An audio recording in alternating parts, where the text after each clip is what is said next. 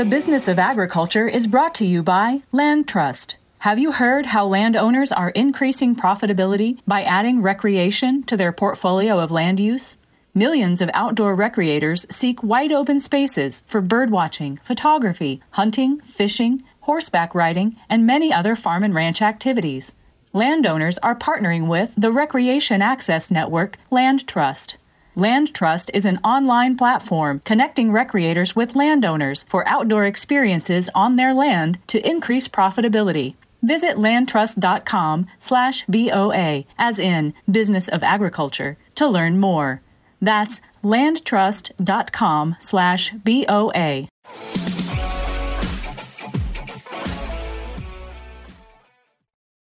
Well, greetings and welcome to another fantastic episode of the Business of Agriculture. I'm your host, Damian Mason, but you already knew that because it said so in the introduction. Got a fantastic episode for you today with multiple guests giving you different perspectives on more discussion about carbon. You're saying, Damian, about, like 6 or 10 months ago, you did an episode about that. Yes, I did. Actually, I've done 2. This is the 3rd episode about this whole issue of carbon because I believe this is a very, very hot topic for us in the business of agriculture. We are going to be looking at this as a revenue source. Any meeting that I have attended for the last year, this has become something that you'll hear at least every other meeting. There are big ag companies hopping into this. There are also non-ag companies hopping into this. So what we're going to talk about today is the carbon payment and what you can do, even if you're not a row crop farmer, because the previous episode I did back in the wintertime was with a guy named Kelly Garrett. Kelly is my friend, and now actually I've partnered with him with Extreme Ag. As you may have heard me talk about Extreme Ag, you can go to extremeag.farm and learn about some of the farming things they are doing. And so Extreme Ag and Kelly, are a different kind of a model. I'm going to talk today to some ranchers. That's right. We're talking to the Obrechts that run Louis Petrie Ranch out in Montana. We're also going to be talking to Chris Mehus, and he is with the Western Sustainability Exchange. We're going to be talking about how they get carbon payments for their ranch in Montana, what they're doing with it, who's paying it, how the business works, et cetera, et cetera. And, if you're like me, you're a little bit suspect of some of this stuff because multiple years now we've been hearing about this. And until the last 1 year, I've never known anybody that actually got any money. After all, ranching and farming, it's a business. That's why we have the Business of Agriculture podcast. So we want to make sure these guys are actually getting some money. And we're going to tell you how it works, how it's working for them, and then maybe even some things that you can look out for if you're starting to go down this road as you may be approached or you may approach others about how to get carbon credits for your farm. Okay, welcome to the show. I got approached by Tyrell Obrecht. He's a young guy. He's the guy who's going to take over the family ranch. So he's on the episode. Tyrell, welcome to the show. Thanks for having me, Damian. All right. His father, Sam is coming to us from the home ranch office. Good Montana guy. Got imagery of, if you're listening to this and you're not watching it, he's got the imagery of the ranch, like if this was the beginning of Bonanza, the flame would start and the map would start burning right now. And he'd come riding in on a horse. He's Paul. He's Paul Cartwright, right? He's got the gun safe in the background. He's got the ranch imagery. Anyway, Sam, welcome to the show. Yeah. Thank you. All right. And then we've got Chris. It's Mehus. I'm saying that correctly, right? And Chris Mehus is with Livingston, Montana, is where he's coming from. But his organization is called Western Sustainability Exchange. Western Sustainability Exchange, in one sentence, does what? We help farmers and ranchers to be more sustainable, more regenerative, and to get access to new innovative markets in reward for those good practices. All right. So, Ty, you contacted me because you keep up with some of my stuff. And this is a topic that I think merits a good bit of discussion because it's coming. It's coming sometimes because of regulatory issues from the administration, some things that are being shook down in Washington, D.C., some directives we're hearing out of the United States Department of Agriculture. Also, the big companies. TruTerra is an offshoot of Land O'Lakes. They're talking about carbon. Bayer, I spoke at a Bayer meeting this summer, and they're talking about getting in line to do payments. And I just met a guy yesterday, got out of the seed business to join a company. And that company, in fact, he gave me his card, is called Agoro. I haven't even looked him up yet. I just bumped into him 2 days ago. And I said, oh, that's very interesting that you're out there and you're in the carbon markets now for agriculture. So this is a hot new thing. And it's going to be on all of our plates here if it is not already. And so what we need to know is, What the hell's going on? Let's start at the very beginning, though. Sam, you're probably a little older than me. I'm 52 years old. You're what, second, third, fifth generation rancher out there in Big Sky Country? Yeah, fifth. I'm the fourth. Ty is the fifth, and our new granddaughter is the sixth. Good deal. So Ty comes to you here 6 or 8 months ago and says, Dad, I think there's something to this carbon thing. Tell me what happens there at the Louis Petrie Ranch, and then what your first reaction was when you heard about this. Well, we're a cow-calf operation, and raise cat. We sell our calves in the fall, and that's pretty much what we do.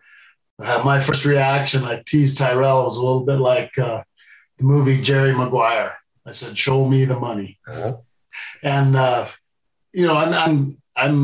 be 61 here in a couple of days, so I'm a little bit old school, but I'm not opposed to new ideas. And if we want youth in agriculture, you have to let them kind of have the reins. And so Tyrell's done all the legwork, and him and Chris have worked together a bunch, but I'm learning as we go, and I'm not opposed. We want to be careful, take baby steps, but I think it's interesting.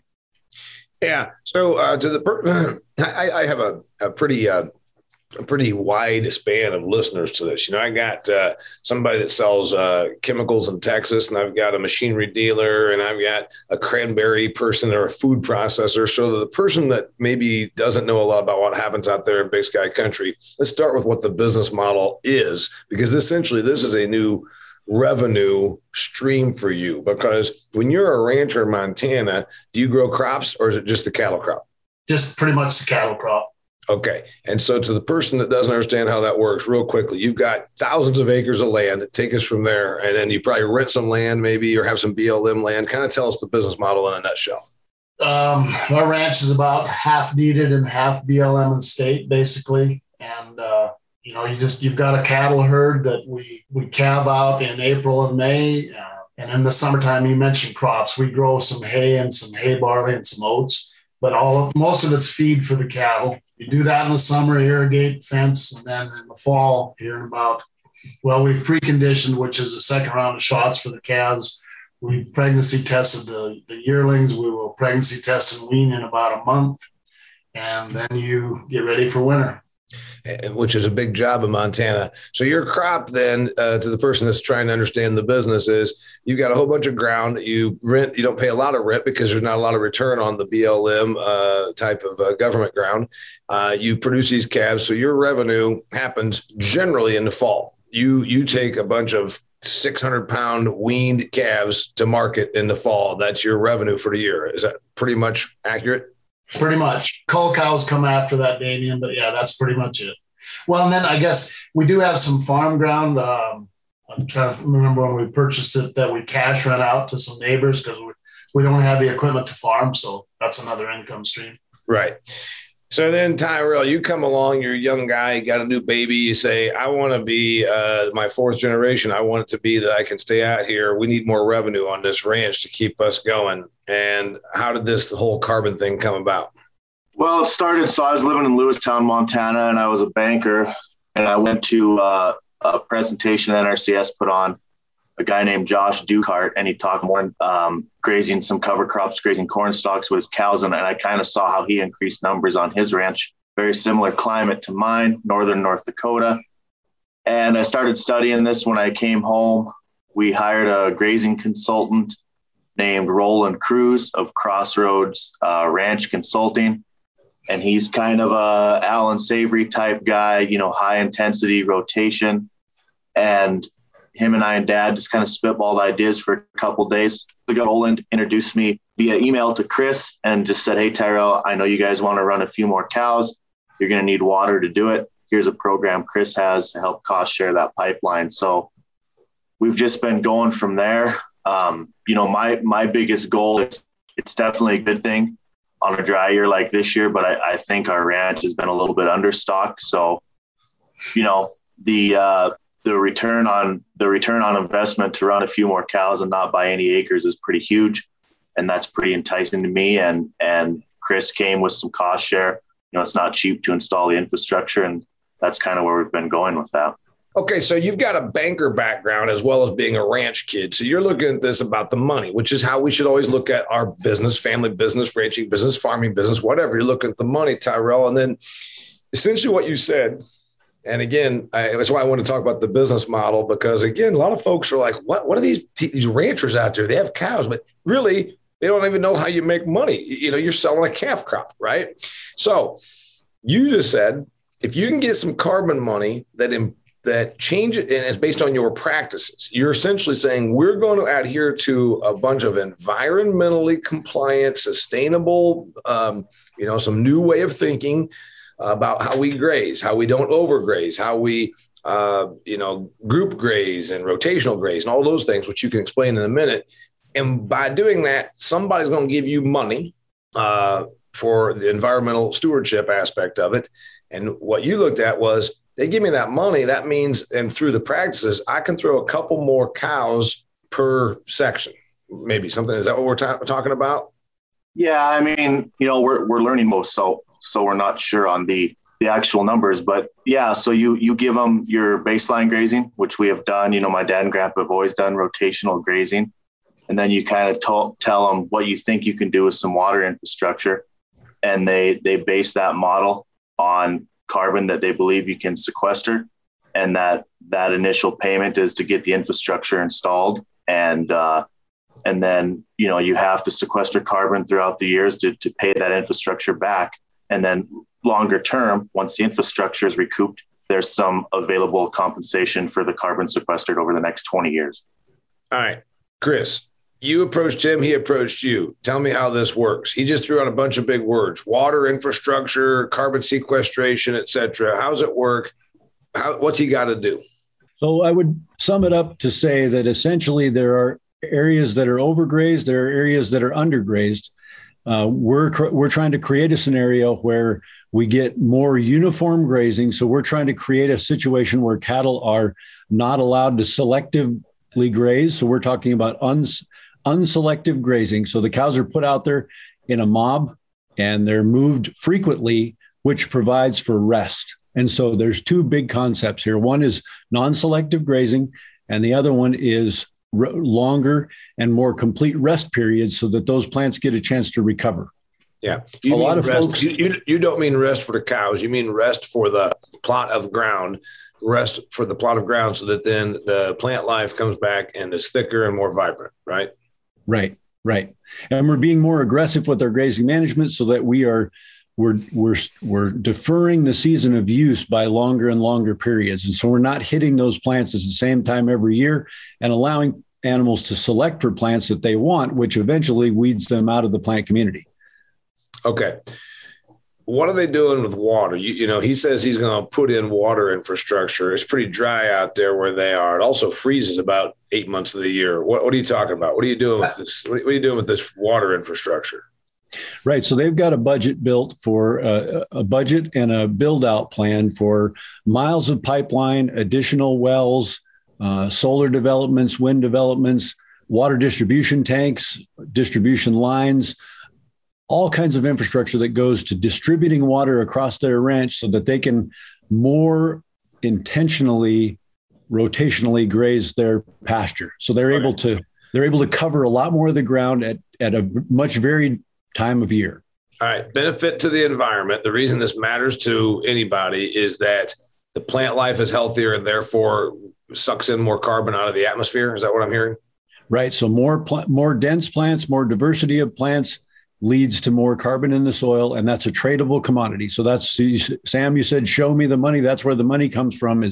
We're creating a voluntary market for companies that want to purchase these carbon credits, want to purchase or help offset the cost of this environmental benefit. And so that's where it's coming from right now. All right. Ty, is it look to you like it's working? Yeah, so we're installing the infrastructure this coming spring. So we haven't necessarily seen it on a large scale. We have dissected some pastures and kept cattle on an area for a shorter amount of time and allowed rest. And we've seen a couple dry summers. I don't think we've necessarily grown any more grass yet, but we've had positive regrowth. which to me just shows a more efficient use and allowing that rest. I think we're using our grass more efficiently so far. So I think the water's installed, it'll work on a larger scale. Well, the water's going to be good because you need water, especially where you are, because you don't get as much precipitation. And you said the Urseal pit life. Sam, all right, you're kind of old school. Is this all just snake oil? I mean, what the hell? Carbon here, carbon there. Is this all just a bunch of funny money out there? I don't think so. If we're going to make a difference in the world, I'm not sure. But like Tyrell said, we've done a few little projects where we've cut a half section in half and then cut those 160 acres into 3 chunks. Grazed them with heavy density. 2 dry years since, we can't tell any difference. So I don't think we're going to hurt the resource. I think there's something to it, Damien, but it's going to take time. I tell Tyrell, I wish I was 50 instead of 60, because I think it's going to be 5 or 6 years down the road before we can really see any impact. Yeah. So, I mean, carbon is the stuff of life. You know, my Iowa guy, when we talk about this, Kelly Garrett says, hey, man, I want carbon in that soil because there's a lot of benefit to having more carbon in the soil, utilization of resources, et cetera, et cetera. So let's get into that. Chris or Tyrell, what do you got on why do I want this? You know, he says he's getting more vegetation, but that could simply be because he's more properly grazing or he's got more water now. Is the carbon in the soil going to make it a better grass crop, a better legume crop for his cattle? Because that's what you want to, you know, he's trying to put pounds of protein on animals. Yeah. So I can jump in on that really quick. So I talked before about rest. Well, what that rest and recovery allows for is stockpiling of forage. And so as opposed to the former model of grazing, where there's a lot of overgrazing, a lot of undergrazing, these extended rest periods allow for forage to stockpile and then protect the soil surface. And that protection of the soil surface, that accumulation of detritus or dead plant material, is what really results in a healthier soil. So soil temperature is lower. The soil is able to hold moisture longer. It's able to absorb more moisture. And that's what allows for increase in that biological activity or carbon, as you described. Does carbon help it absorb more water? Does carbon help it have more water absorptive capacity? Yes. So just think of adding organic matter or any kind of peat moss or fertilizer, well, not fertilizer necessarily, but any kind of organic matter to your soil. That's going to break up the clumpiness, the clay properties. It's going to allow for more aeration, greater porosity in the soil. And that organic matter does hold on to and preserve moisture. I actually knew the answer to all that. I was playing dumb for our listeners.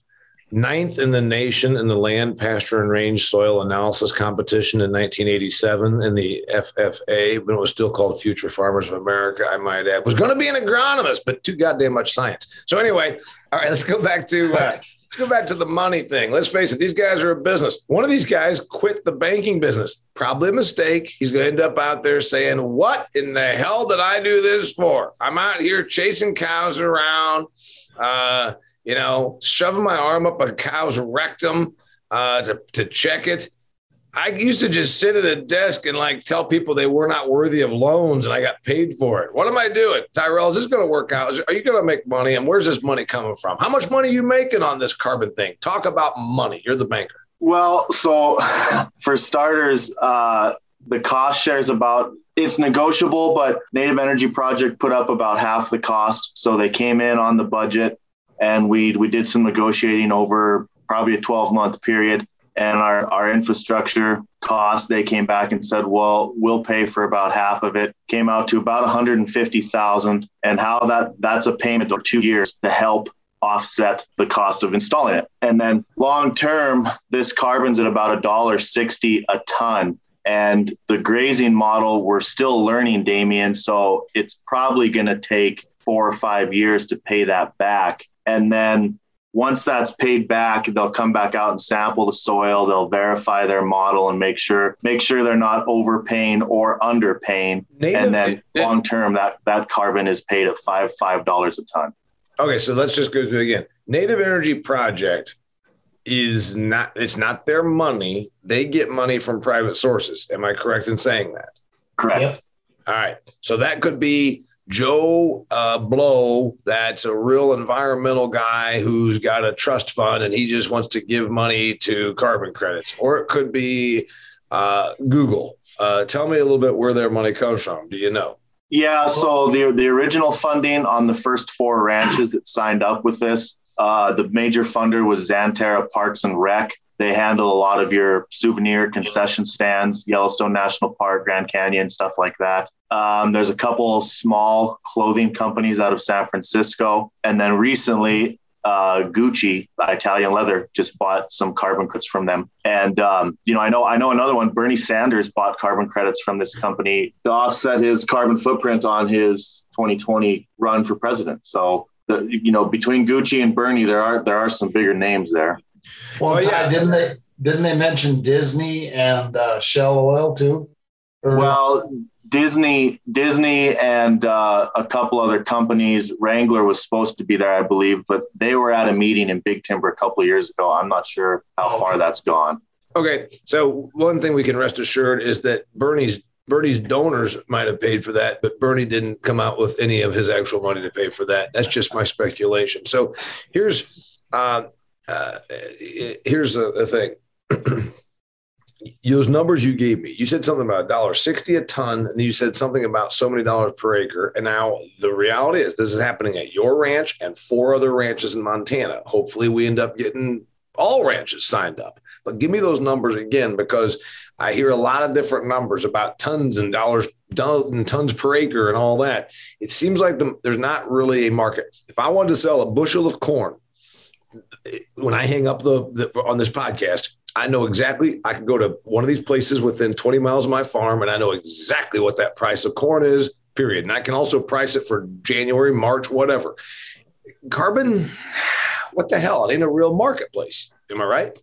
Go ahead, Chris. Yeah, go ahead, Chris. Well, I was going to say, we really are creating a new market here. We've got willing buyers and we've got willing sellers. So it's a free market system, but the value of it is still being determined. And so there is a real value for carbon. There's a real value for renewable energy type credits. And the company that we work with, Native Energy, it's a B corporation. They've been in this business for 20 or 30 years, selling wind energy, solar energy, carbon out of forestry projects, methane projects. These ag projects are pretty new. So the guy you talked to about, commodity or farming practices, we're working on a ranching and a grazing one, but this is very new, Damien. So you're right. There's a lot of speculation there. There's a lot of realization that has to take place in forming a price and a market system that's fair and accountable. So we're really creating all of those pieces. And that's why there's so much uncertainty. Right now, on most of these 5 ranches that we've worked with, the average that we're looking at, and we've looked at 8 or 10 more recently, the average is looking at about $3 to $4 an acre is kind of the midpoint. And so that comes from a price per ton, which is what the companies are buying. And then it comes from a tonnage per acre, which is based on the ranch, the soil, the cows, the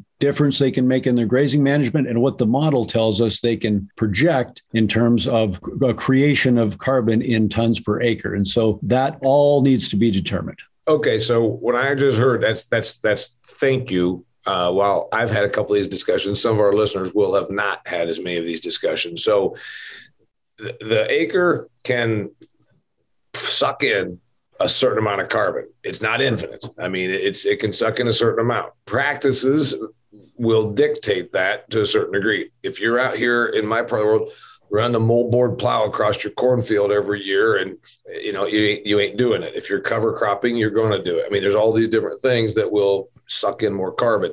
In your part of the world, you're not plowing and doing that. You're ranching. So it's a matter of new growth, more dense growth. I'm guessing, I don't know, more dense growth of the plants and the right kinds of plants sucking in more carbon. You said that then $1.60 a ton was what Tyrell said.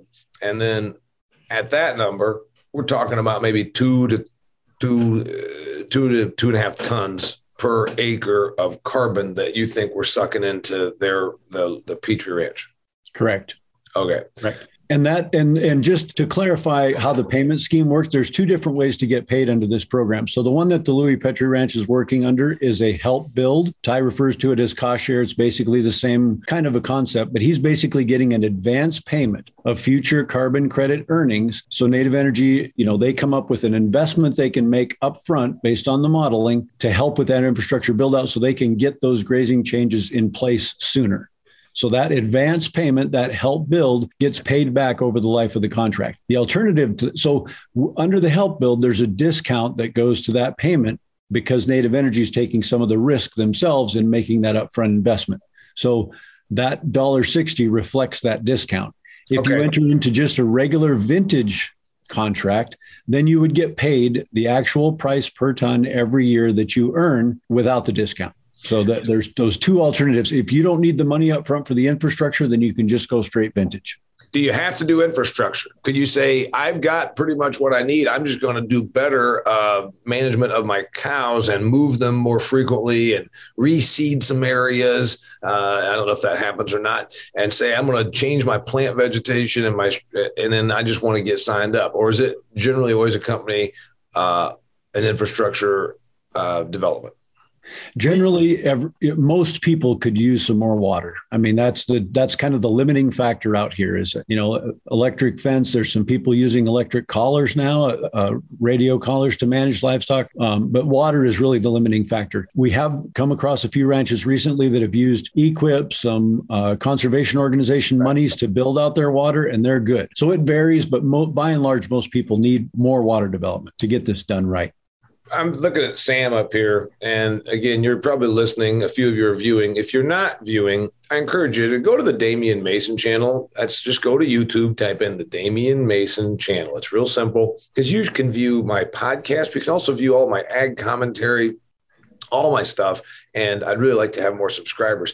Anyway, I was looking over there at the image of Sam. You were talking about what most all the Montana ranchers need more of. I think they also need more Californians as neighbors. I mean, from my understanding, I think if we could get more California people to sell out of expensive real estate in California and move to Montana, every Montanan I know wants more Californians coming to the state. Am I right when I say that, Sam? I think you're sadly mistaken. I think you're crazy, but go ahead. You're entertaining. All right. Louis Petrie Ranch. This is something new you're trying. A few other ranches did it. You're like you said, you're taking baby steps. What could possibly go wrong with this? Okay, the one thing would be that they don't pay. But if you're doing ranch improvements and if you can figure out a way to make it work, other than whoever gave you the money defaulting, is there any downside to any of this? Not as long as we go slow. If they default, if we get the infrastructure in, like Chris mentioned, water is huge. That's going to benefit us, hopefully, generations down the road. The water is going to be there. We've already drilled a well, and it's a decent well, so that's the first step. But I guess the only downside would be, and that's what I told my dad's still involved. He's close to 80 years old, but I told him, I said, if we put a bunch of cows on a half section and we think it ruins it, maybe beats that grass into the ground, it looks like hell. The prairie is very resilient, so we lose a half section for 4 or 5 years till it recovers. I don't see a downside. I'm looking at it through rose-colored glasses, maybe, but I don't think, as long as we take our time, we've, like Tyrell and I both mentioned earlier, we've done small projects and just have not seen any negative repercussions. What's next? Tyrell, you're the young guy, quit his job at the bank. Now you're out here figuring out how you got to make this thing roll. What's next? More of this? Yeah, I think so. I mean, I think as you go, you learn that you just can't have enough water. But, next year the water will get installed. And I think spring of 2023, you really see some more, 160 and 80 acre grazing paddocks. And you're just hitting that grass for, instead of one pasture for 30 days, you hit 4 pastures for, 7 to 10 days and you rotate around and start to build that database with soil information and look to sell that carbon, hopefully. I'm being real frank here, and some people may not like this, but I think we have to do it. We owe it to our listener. How much money on a percentage basis, be real honest here. I get approached, somebody wants to do something with me and they're going to give me, $100. And I'm like, hey, no offense, but $100 don't mean a whole hell of a lot if it takes much time from what I'm really doing here. Let's face it, on a percentage basis. I mean, is this 10%? Is this a 10% bump on the Petrie Ranch? Is it 5%? Is it 25%? What do you think this is right now or can be in terms of, how many cows you got, for instance, at the Petrie Ranch? I can answer that better when we verify carbon in a few years, but I would say realistically between 10 and 15 is pretty close. 20 would surprise me and 5 would disappoint me. Okay. So 10 to 15%, you mean this could end up equating to 10 to 15% of annual revenue? Yeah. Okay. So it's worth pursuing. If it was a couple percent, it's like, yeah, we're going to do that, but not if it requires, a lot of man hours, right? Yeah. And that's just the carbon. I'd like to add, Damien, if it gets us, I think it's going to get us about a 10 to 15% increase in cow numbers too. So, you sell another 100 steers or another 100 calves at even a $900 average, you don't have a lot of cost into those extra calves. So I'd say if you factor in the extra cattle, you're probably looking like a 20% increase. Yeah. So what's the number of cow calf pairs that normally you would have out there? 1,000? Too many in the spring and not enough in the fall. No, go ahead, Ty. No, we historically have 700 pair and 150 replacement yearlings. My goal is to get that up to 800 pair. And then, the replacement yearlings will kind of be our drought monitoring herd, which people call it. So, a year like this year, we're going to keep 100 or 150 because it's pretty dry. A year like 2019, where you get a lot of rain, we might keep a couple 100, 250 and get a little more selective on our breeding or something. That's kind of our fluctuation on drought management. Yeah. So I like it. So what you're really looking at is if this allows you not just the payment from the carbon, but if it allows you to ranch better, meaning ranch with a little bit more certainty because it gives you a little more protection from some climatological issues. It's dry, it's wet, whatever. I like that part of it. And it also gives you more efficiency per acre. Last question, from the Beyond Burger to the Impossible Meat people, those people are zealots. The founder of Impossible Meats is frankly about half loony. He's a zealot. And they're pushing the whole angle that eating meat, particularly beef, is just destroying the environment. Now, most of this is a bunch of horse shit, but the average suburbanite falls for it. The environmental story that you can tell that our animals are using cellulosic fiber off of land that's really only capable of growing grass. And now we're so darn good at it, we're getting more grass and we're also sequestering carbon. And we would not be able to do that nearly as well were it not for the cows.